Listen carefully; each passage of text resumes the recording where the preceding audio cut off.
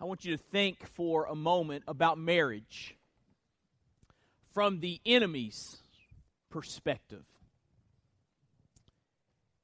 If a healthy society consists of healthy churches,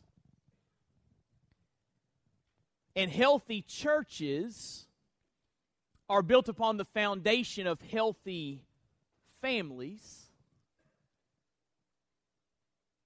and if healthy families are dependent upon healthy marriages,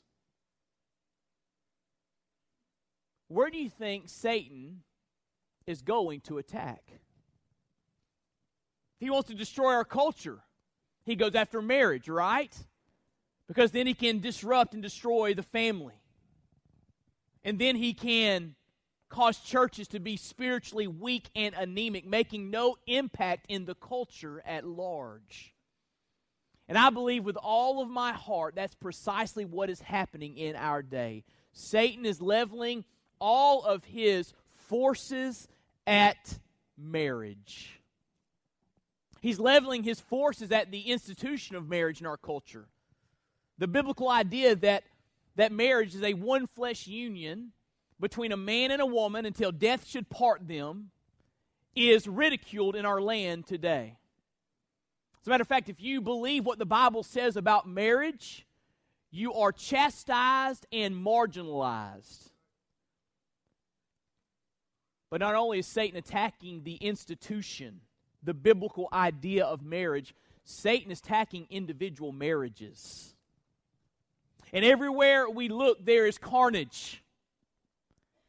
And so we must, as believers in Christ, come to a place where we say, other than our relationship with the Lord Jesus Christ, my marriage has the utmost priority in my life. We've got to get to a place where we say, marriage is where we will place our focus. We've got to stand against the schemes and the wiles of the enemy. And I want you to understand this morning that there's some good news. Jesus will make a difference in your marriage if you surrender to Him. Jesus will make a difference in your marriage if you surrender to Him. And the Bible shares with us what biblical marriage is all about. And so I want to turn your attention to Colossians chapter 3. Colossians chapter 3 as we continue our study line by line, verse by verse, this wonderful New Testament letter. Colossians chapter 3. We're going to just read two verses, verses 18 and 19. And I want to ask you this morning, if you are physically able to please stand with me in honor of the reading of God's Word, truth with no mixture of error. Colossians chapter 3, verse 18. The Bible says, "Wives, submit to your husbands as is fitting in the Lord. Husbands, love your wives and do not be harsh with them." Two verses, but there's so much in these two verses. Let's pray. Father, we ask that your hand of blessing would be upon us this morning as we study your word. Holy Spirit of God, would you open the eyes of our hearts that we might see the truths of this passage and give us the grace to apply them and give us the strength and the wisdom to obey them. Lord, I pray that because the Word of God is preached in this place this morning, lives will be transformed. Have your way in our midst. Lord, I ask that you would establish my steps in your Word today, and we ask and pray all of this in Jesus' name. Amen. Thank you. You can be seated. As we've worked our way through the book of Colossians, we've seen that in this letter that the Apostle Paul wrote to a group of first century believers in the city of Colossae, that he begins by pointing the Colossians to all of the wonderful doctrines of the Christian faith. He spends 2 chapters sharing with them who Jesus is, what Jesus Christ has done, what it means to be redeemed by Him, and he just unpacks that in wonderful, rich, deep verses. And then in chapter 3, there's a shift where Paul begins to discuss the difference that Jesus Christ makes in the lives of believers. Paul's saying, if you have been united with Christ, if you have a relationship with Jesus, He's going to make a difference in your life.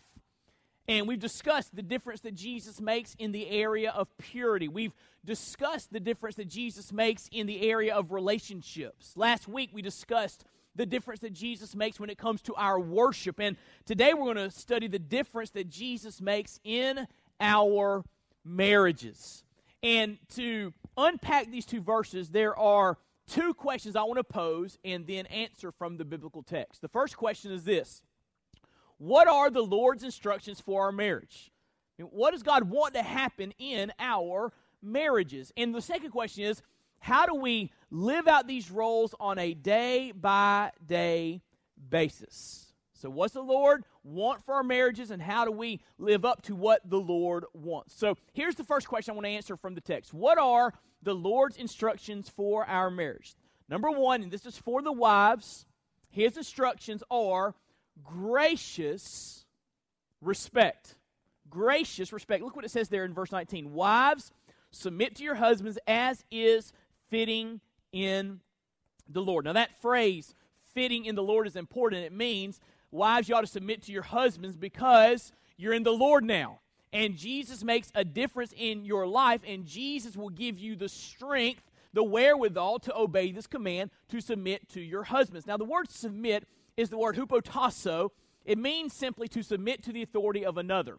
It's used over in Romans chapter 13 when Paul writes of the need for believers to submit to the governing authorities. It's the same word. It's respecting, submitting to authority. And so, what does it mean for the wife to submit to the husband? It means to submit to your husband is to graciously respect his authority. Not begrudgingly, but graciously.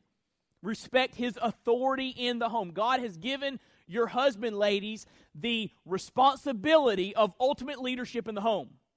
It's his responsibility. God has called him to that role. So it's your role to submit to that respect for authority in the home and to support his leadership in the home. It does not mean that the wife sits back with her arms crossed and says, well, do your thing, husband. I'm just going to sit and watch. It means that the wife uses all of her resources, all of her intelligence, all of her wisdom, all of her strength to come along beside her husband in full support of his leadership and to help him move the family in a God-honoring direction. That's what the idea of biblical submission is all about. Now, I want to debunk some ideas about submission that are out there, even in the church today. The first thing I want to debunk is this. The idea of submission has nothing to do with ability. The fact that God has given the husband the role of leadership does not mean the husband has some innate ability that the wife does not have. As a matter of fact, guys, we all know our wives are smarter than us, right?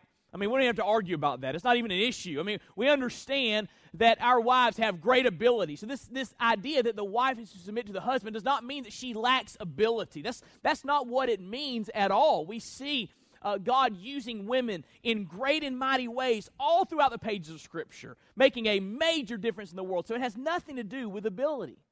Also, the idea of submission has nothing to do with equality.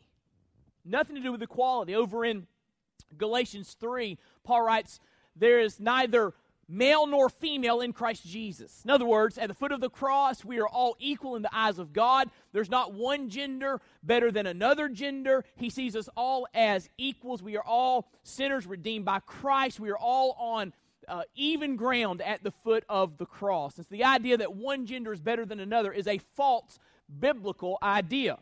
And this idea of submission does not mean that the husband has greater worth or value than the wife. As a matter of fact, over in 1 Peter chapter 3, verse 7, the Bible says that husbands are to recognize that their wives are joint heirs of the grace of life. Joint heirs of the grace of life. They are equal with the husband. And we know that this is the case in marriage because, listen, marriage is modeled after the Trinity. Did you know that? Marriage is modeled after the Trinity. Turn to 1 Corinthians chapter 11 with me very quickly. I want to show you this. 1 Corinthians chapter 11.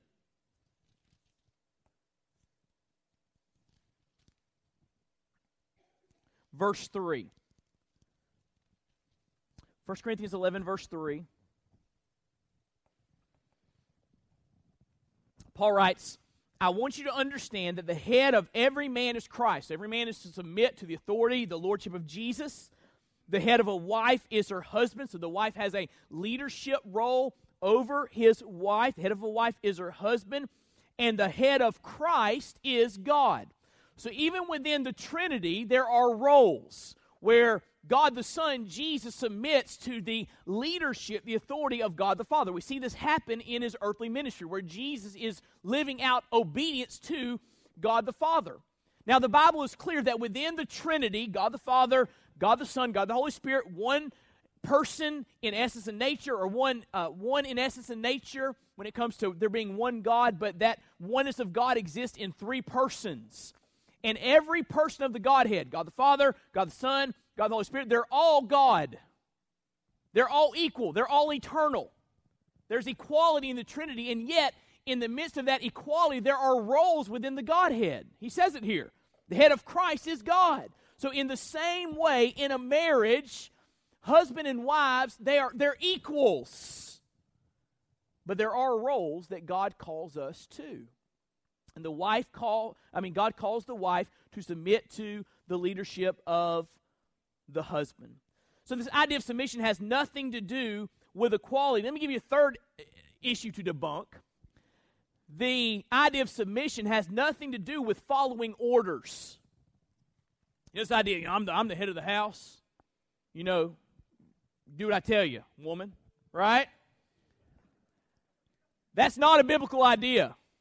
It's not a biblical idea. And let me show you why. Back in Colossians chapter 3. Look what it says there in verse 18.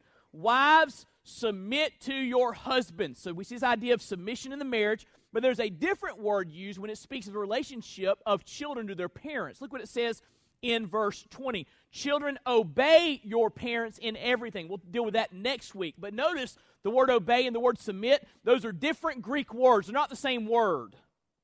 So this idea that your wife ought to obey you like your kids do is an unbiblical idea. They're two different words. The word obey and submit are two totally different ideas.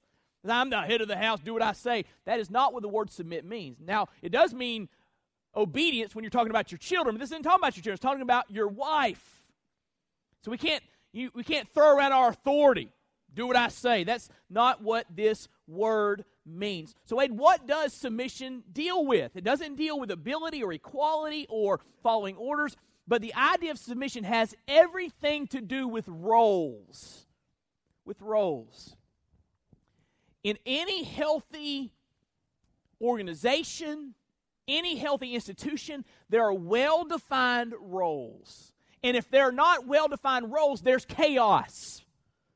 Because no one knows what they ought to be doing. And in marriage, there are well-defined roles. And the fact that there are roles does not mean one is better than the other. It just means everyone does what God calls them to do for the marriage to be healthy and happy and harmonious. And God has given the role of leadership to the husband, and He's called wives to recognize that leadership, to submit to the authority of that leadership, to come along beside that leadership and support the husband in taking the family in a God-honoring direction. That's what biblical submission is all about. They need to understand that what I've just said is highly controversial. Highly controversial in our culture today. There are some that would hear me preach a sermon and say, "Who do you think you are?" And you need to understand this morning, I'm not a marriage expert. I love marriage. I love Claire, love being married. Marriage is a wonderful thing. I'm a big fan of marriage. But I'm not an expert in marriage. But you know who is? The Lord's an expert in marriage. And He's given us some very clear instructions. And these instructions, these roles, have never been rescinded. Therefore, the church today, therefore, couples today, therefore, believers today. And so this idea of submission has everything to do with roles. And if we are all playing our part, doing what God called us to do, we will see happy, healthy, harmonious marriages. So the Lord has called the wife to gracious, not begrudging, but gracious respect. But guess what? The husband has a role too. Guys, you knew I was coming here, right? God has called the husband to tender love. Tender love. Look what it says in Colossians 3, verse 19. Husbands, love your wives, and do not be harsh with them. Husbands, love your wives, do not be harsh with them. Men are called to love their wives with a Christ-like love. That word love there in verse 19 is not the word eros. In the Greek culture in the first century, they would often use the word eros and use it in the sense of love.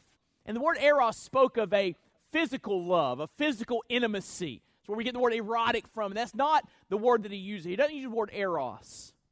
And Paul doesn't use the word phileo, which was another word for love in the Greek culture in the first century. Phileo spoke of a brotherly love. For example, we have the city of Philadelphia.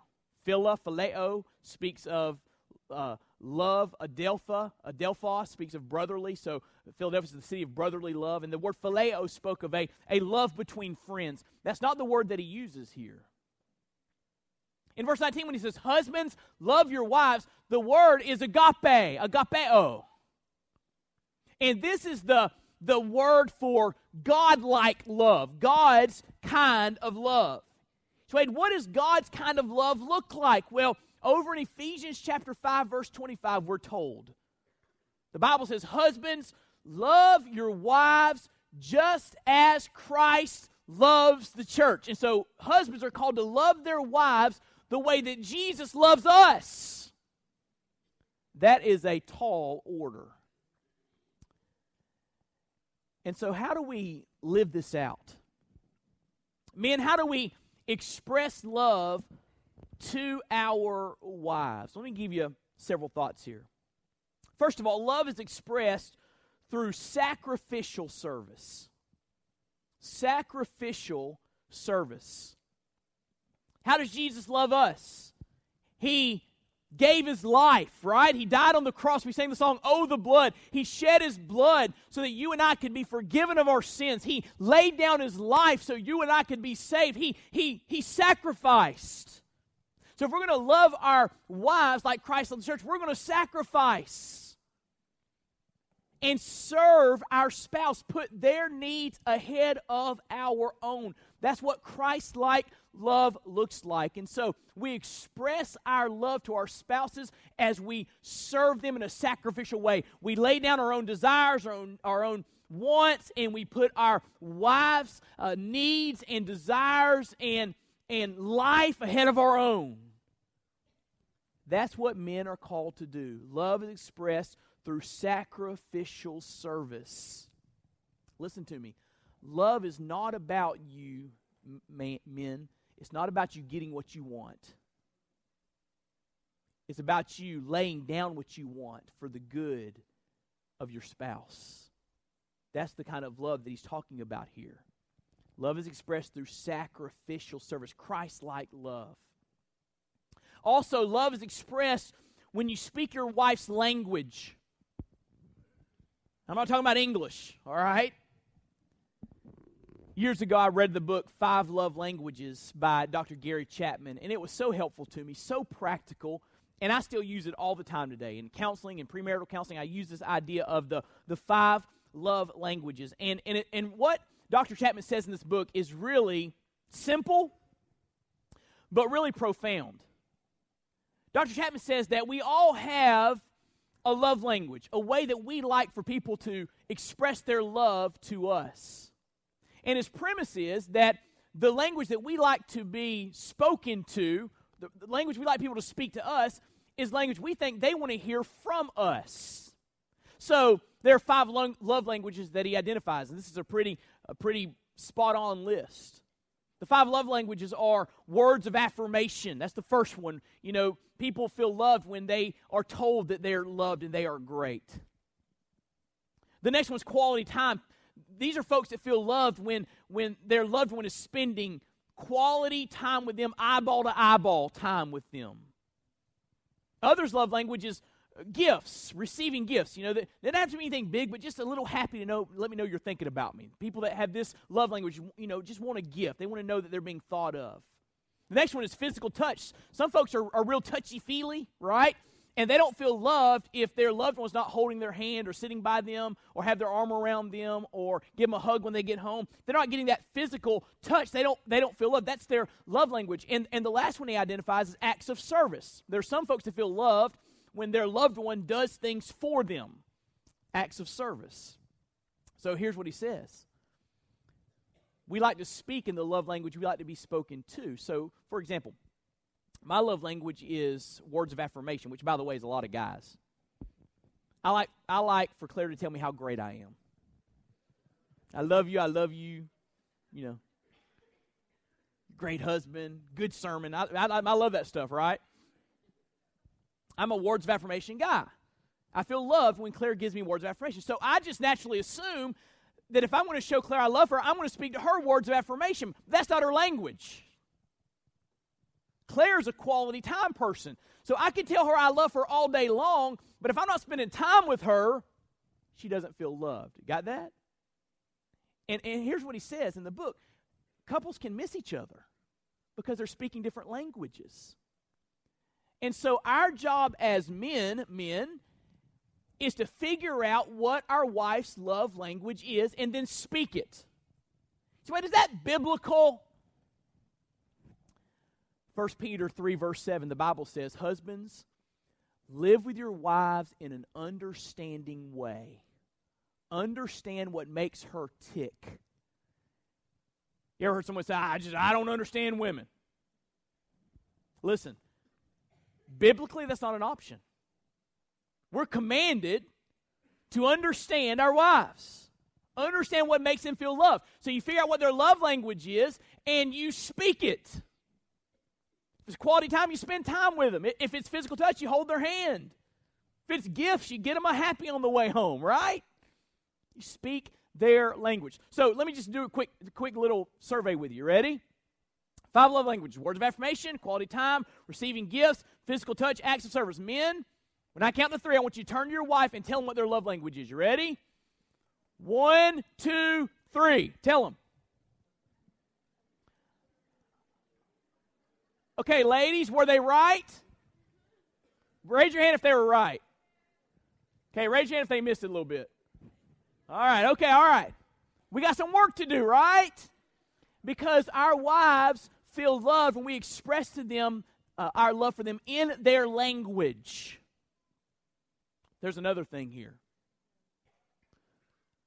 Not only is love expressed through sacrificial service and speaking your wife's love language, but third, love is expressed when gentleness and forgiveness replace bitterness. Look what it says in verse 19. Husbands, love your wives and do not be harsh with them.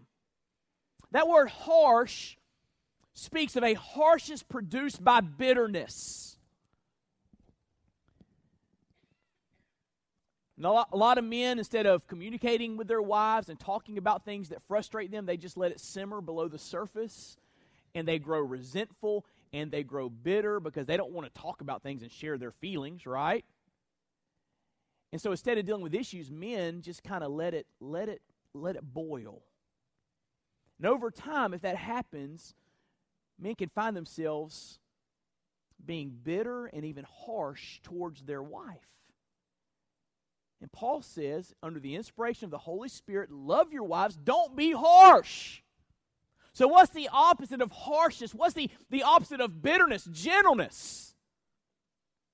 And forgiveness if they've let you down. Because guess what? Your spouse will let you down. And guess what? You've let them down too. So forgiveness has to play a major role in our marriages. The husband is commanded here, don't be harsh. Now you got to understand, this was revolutionary in the first century. In the first century, women were to be seen and not heard. A man would not even speak to a woman in public to give her that dignity and respect. Women were seen in many cultures as second-class citizens. And here comes a letter from the Apostle Paul. And the leader of the church in Colossae gathers everyone around and begins to read the letter. And he reads what we know as verse 19. Husbands, love your wives. Do not be harsh with them. That would have been shocking in the first century to hear. This Christian ethic, this Christian way of doing things was going to turn the world upside down, starting in homes, starting with marriages. Now, I can just imagine men in that church in Colossae saying, what did he just say? Agape your wives, and don't live with bitterness and harshness toward them. Don't treat them like a second-class citizen. Peter says they're a fellow heir of the grace of life, to be honored, to be placed on a pedestal. This was revolutionary, countercultural kind of talk. This is what God calls us to. I love this quote from Warren Wiersbe. He writes, a wife really has little difficulty in submitting to a husband who loves her. She knows he seeks the very best for her and that he will not do anything to harm her. The husband's love for his wife is seen in his sacrifice for her, and the wife's love for her husband is seen in her submission to him. Listen, where there are sacrifice and submission in an atmosphere of love, you will find a happy home. You want a happy marriage? A healthy marriage? A harmonious marriage? Practice Colossians 3, verses 18 and 19. Because that's the way God designed marriages to work. So if you look there in your notes, the role of the wife to submit and the role of a husband to love wonderfully complement each other. It really is this simple. Over in Ephesians chapter 5, there's an extended passage of Scripture about marriage. And Paul describes marriage as a picture of the gospel, Christ's love for the church. And look what he says over in Ephesians 5, verse 33. He's going to sum up all that he said about marriage. He gives us one verse that says it all. Ephesians 5, verse 33, he writes, let each one of you love his wife as himself, and let the wife see that she respects her husband. It really is that simple. Love and respect. Respect and love. That's the way a marriage is happy and healthy and harmonious. You see, here's what happens. When a wife is submitting to the authority of her husband and the husband is loving his wife like Christ loves the church, it's like each person in the marriage is trying to outdo the other in putting their spouse ahead of themselves. The wife comes along and says, you're the leader. I submit your authority. I want to come along beside you and encourage you and bless you in that. And the husband says, I'm going to love you like Christ. I'm going to put your needs ahead of myself. And they're trying to outdo each other. And that's a good place to be in a marriage. Trying to outdo each other in sacrificing for the other. Trying to outdo each other in putting the other's needs ahead of their own. That's a good place to be in marriage. So the role of the wife to submit, the role of the husband to love, wonderfully complement each other. R. Kent Hughes writes, we have seen two radical calls. One call is to wives, submission. The other is to husbands, to love as Christ loves. These cannot be read in isolation. They go together. It is unthinkably absurd for a Christian husband to demand submission of his wife if he is not radically loving her. Likewise, it is errant logic for a wife who is not submissive to demand such love. These two things go together. They complement one another. Gracious respect and tender love. And you say, Wade, all that sounds good. But how do you live that out on a weekly basis? I mean, what does that look like during the week when there are bills to pay and you got to get the kids dropped off over here and this event and, you know, the dishwasher breaks down and when the craziness of life hits, and it does, right? we find ourselves tired and weary and frustrated, how do we live out Colossians 3:18 and 19? Let me give you some thoughts about what this looks like on a daily basis. First of all, you fulfill your role in the marriage as an act of worship. You can't go to Colossians 3:18 and 19 and just lift those verses from the overall context of the chapter. If you remember, we studied the verse last week that comes right before it, verse 17, and we said that worship is not only a gathering where we preach the word and sing, but worship in God's eyes is to be a lifestyle where He has every area of our lives, right? Look what it says in verse 17. Whatever you do, including marriage. I'm adding the including marriage part. Whatever you do, in word or deed, do everything, including marriage, in the name of the Lord Jesus. So you're not just trying to make it through the day. You are fulfilling your role in the marriage as an act of worship to God. That changes everything, right? I'm not just doing this because I want to get what I want out of the marriage. I'm doing this because I want God to be honored by my obedience. I want to honor the name of Jesus by the kind of husband or the kind of wife that I am.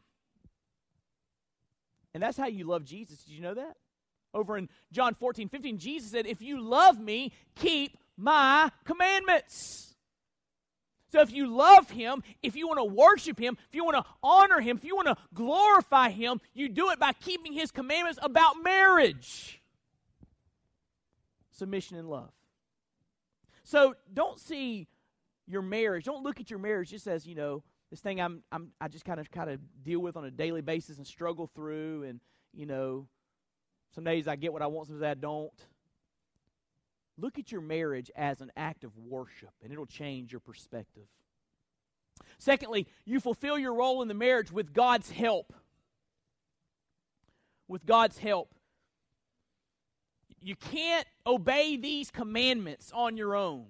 Over in verse 12 of chapter 3, it talks about putting on our new character, our new nature. Now that we've been changed by Christ, He will help us to go in a new direction in life. We can't go in a new direction without Christ making us brand new and helping us along the way.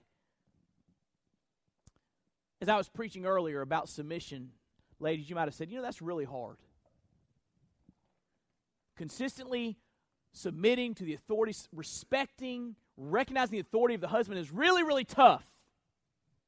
And you're right, it is. And you know what? God told us it would be tough. Way back in the Garden of Eden. Genesis chapter 3. The Lord said, because of sin entering the world, because everyone will be born with a sin nature and corrupted, there will be this conflict in the marriage. Where the husband's the leader, but the wife wants to be. And there'll be this constant struggle in the marriage. So you say, it's hard to submit. And you are right. And I would add, it is not only hard, it is impossible. Without the Lord Jesus' help.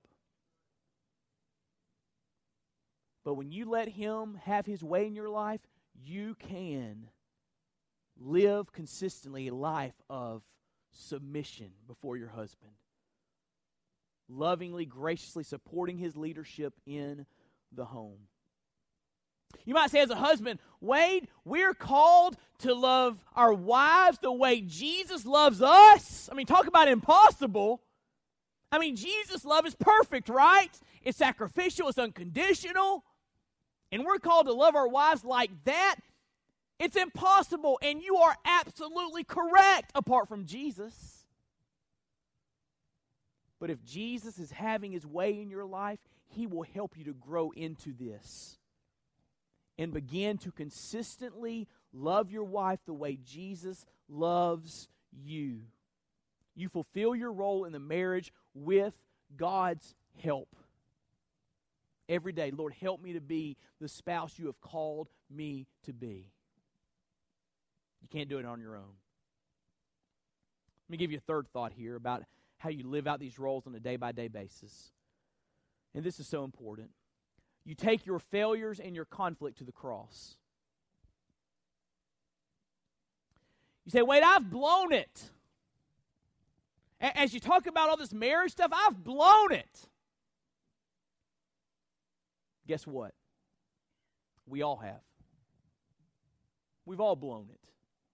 Any perfect spouses in this room? I didn't think so. We've all blown it. So what do you do when you blow it? You go to the cross. You're reminded that Jesus died for those sins. And He forgives those sins. And even as a believer, when you find yourself stumbling and falling, He will cleanse your heart of those sins and restore that fellowship with God. You go to the cross to remember the grace of God for your life. Yes, you've blown it, but Jesus died for us. Amen? But listen to me. Listen to me. Oh, don't miss this. Not only did Jesus die for your sins, and not only does Jesus love you, but guess what? He died for your spouse's sins too. And listen to me. He loves your spouse too. And the next time you can't lay down bitterness, and you can't let go of that grudge, and you can't get over that hurt, go to the cross. And remember that Jesus died for the sins of your spouse too. And if we would just spend some time at the foot of the cross, we will find healing, and we will reconnect with the love of Christ so we can then extend it to our spouse. That's the way it works. We need to spend some time surveying the wondrous cross on which the Prince of Glory died. That's what our marriages need. Yes, marriage is difficult. Yes, we fail. Yes, we stumble. Yes, we fall. Take it to the cross. Take your spouse to the cross as well. See what Jesus does. Let me give you one final thought about how you live out these roles on a day-by-day basis. You fulfill your role in the marriage with godly guidance and support. The Lord has not called us to pursue godly marriage by ourselves. He's given us a family called the church to surround us, to teach us, to encourage us, to spur us on. It says there in verse 16, let the word of Christ dwell in you richly, teaching and admonishing one another. We take the word of Christ about marriage, and we teach each other, and we admonish one another to obey what we've learned. We cheer each other on. That's what should happen in the body of Christ. We need that support. We need that encouragement.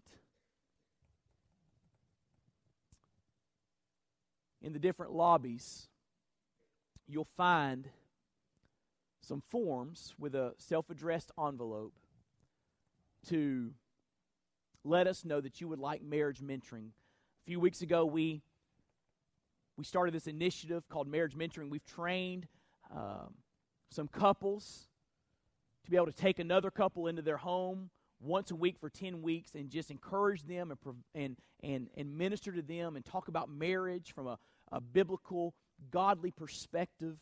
We've got some couples that have been trained, and they're willing and they're ready to pour into the lives of other couples that may be really struggling or may just need just a cheerleader. And you can take that form and fill it out and mail it back to the church, and we'll get you connected with another couple that'll really be an encouragement to you. Don't be too proud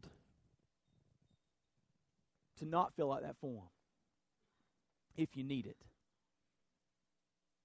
We've got to get over this idea that everyone should be perfect in the church, because there's no one perfect in here.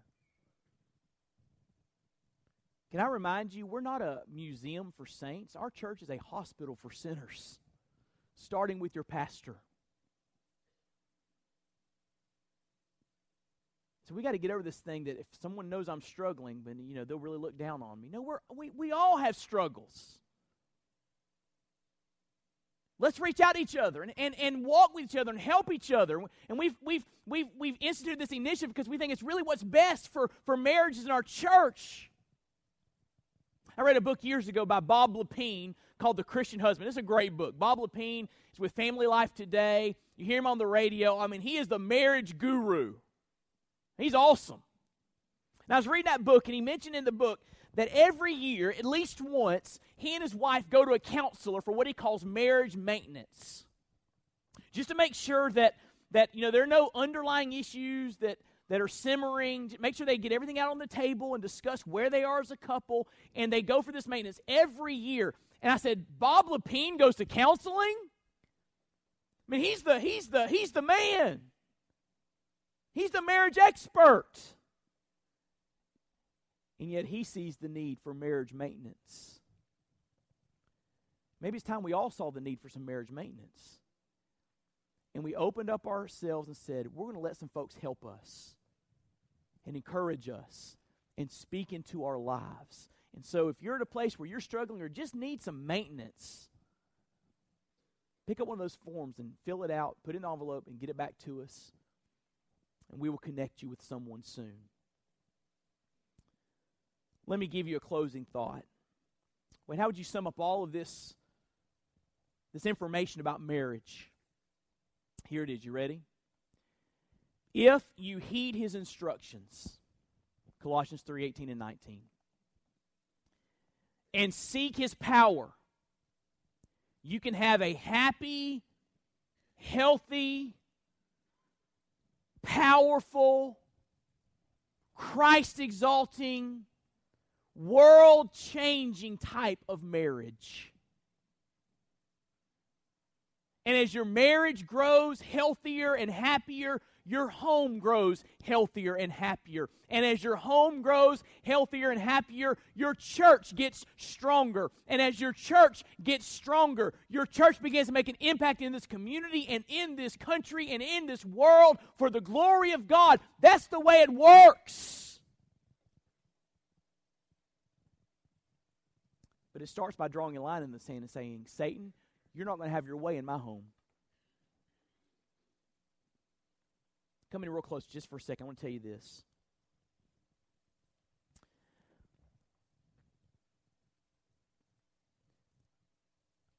I'm sick and tired of Satan winning.